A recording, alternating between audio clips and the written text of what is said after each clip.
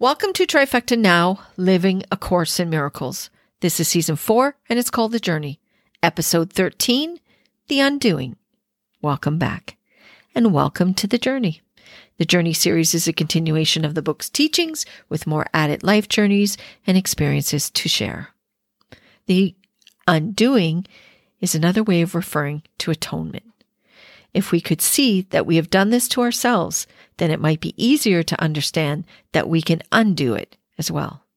The Course suggests atonement is needed to find our true perception and undo the one that we have of this world. The undoing needs to start one person at a time. But to reach the ultimate goal, we all need to shift and undo our perceptions of this world. I'm referring to the way we see one another. In the first chapter of the book, it explains that when we remove the ego from who we think we are, then everyone wins. In my last episode, I talked about fear, and the way out of it is undoing it and replacing it with love. If we must undo something, then that means two things. First, that we did something that was not in our overall best interest, and second, that we can reverse it. Change it back to the way it was. This is really important to understand. We had an original goal. We were loving spiritual beings with no conflicts, no drama, no hatred, no judgment. We were something different than what we've become.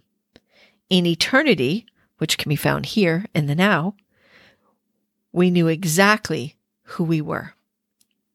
The undoing is a release. It opens the channels between us and our Creator. It has zero to do with our bodies.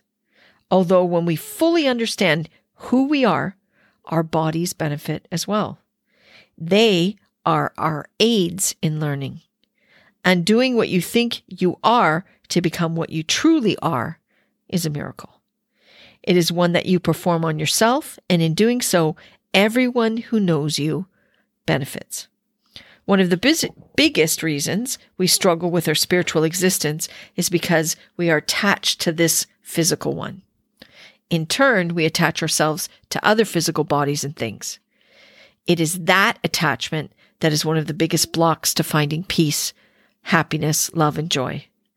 The whole concept of attachment really gets down to semantics. We attach ourselves to feel connections, to feel loved, accepted, and valued. When you shift away from attachment, it's not detachment, but true love. To love everyone the exact same with no special connections to any one person or thing, that is the ultimate goal. The Course does not say you stop loving anything. It only asks that you stop making one love more important than another.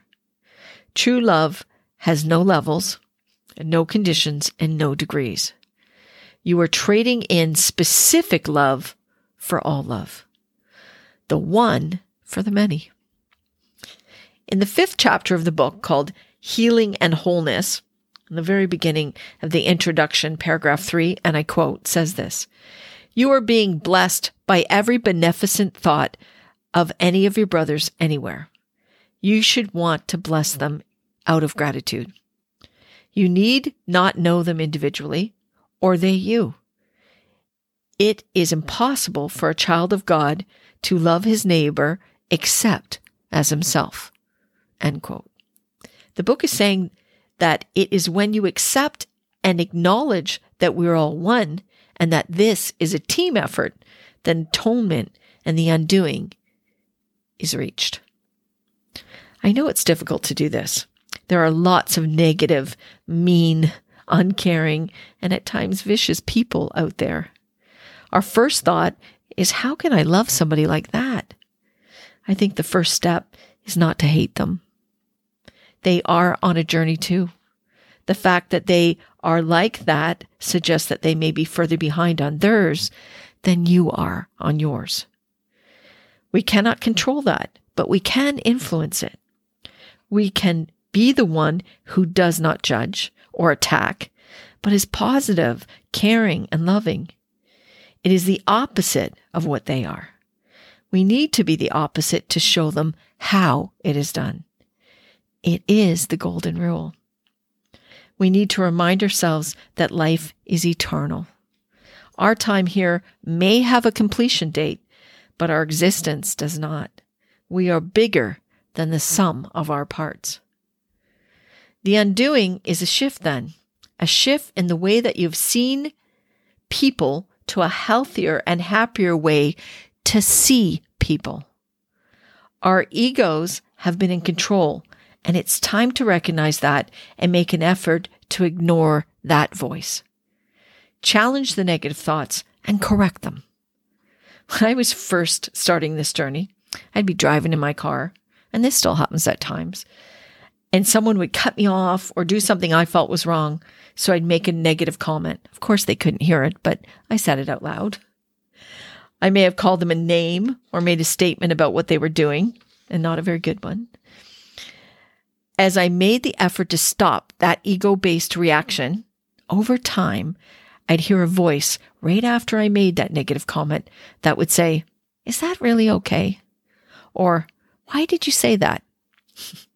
I'd be saying this in my car with no one hearing me except my ego, and that voice would pop up. Until that voice started commenting, I would answer the voice. Once that voice started commenting, I'd answer the voice and say, I know, I need to let it go. Or, "I'm sorry, I shouldn't have said that." Now, rarely do I make any comments, and I've learned to just accept others for who they are and what they do. As soon as I think those words, I should not say, I automatically think, well, look at me judging again. Again, we do not have to agree with others. Just do not attack them for their beliefs and engage only from a positive perspective. If your instinct is to react and judge their words, stop yourself and do not engage until you find the words that do not attack. It is hard. We have trained ourselves through our egos to stand up for what we believe in, what we have given value to.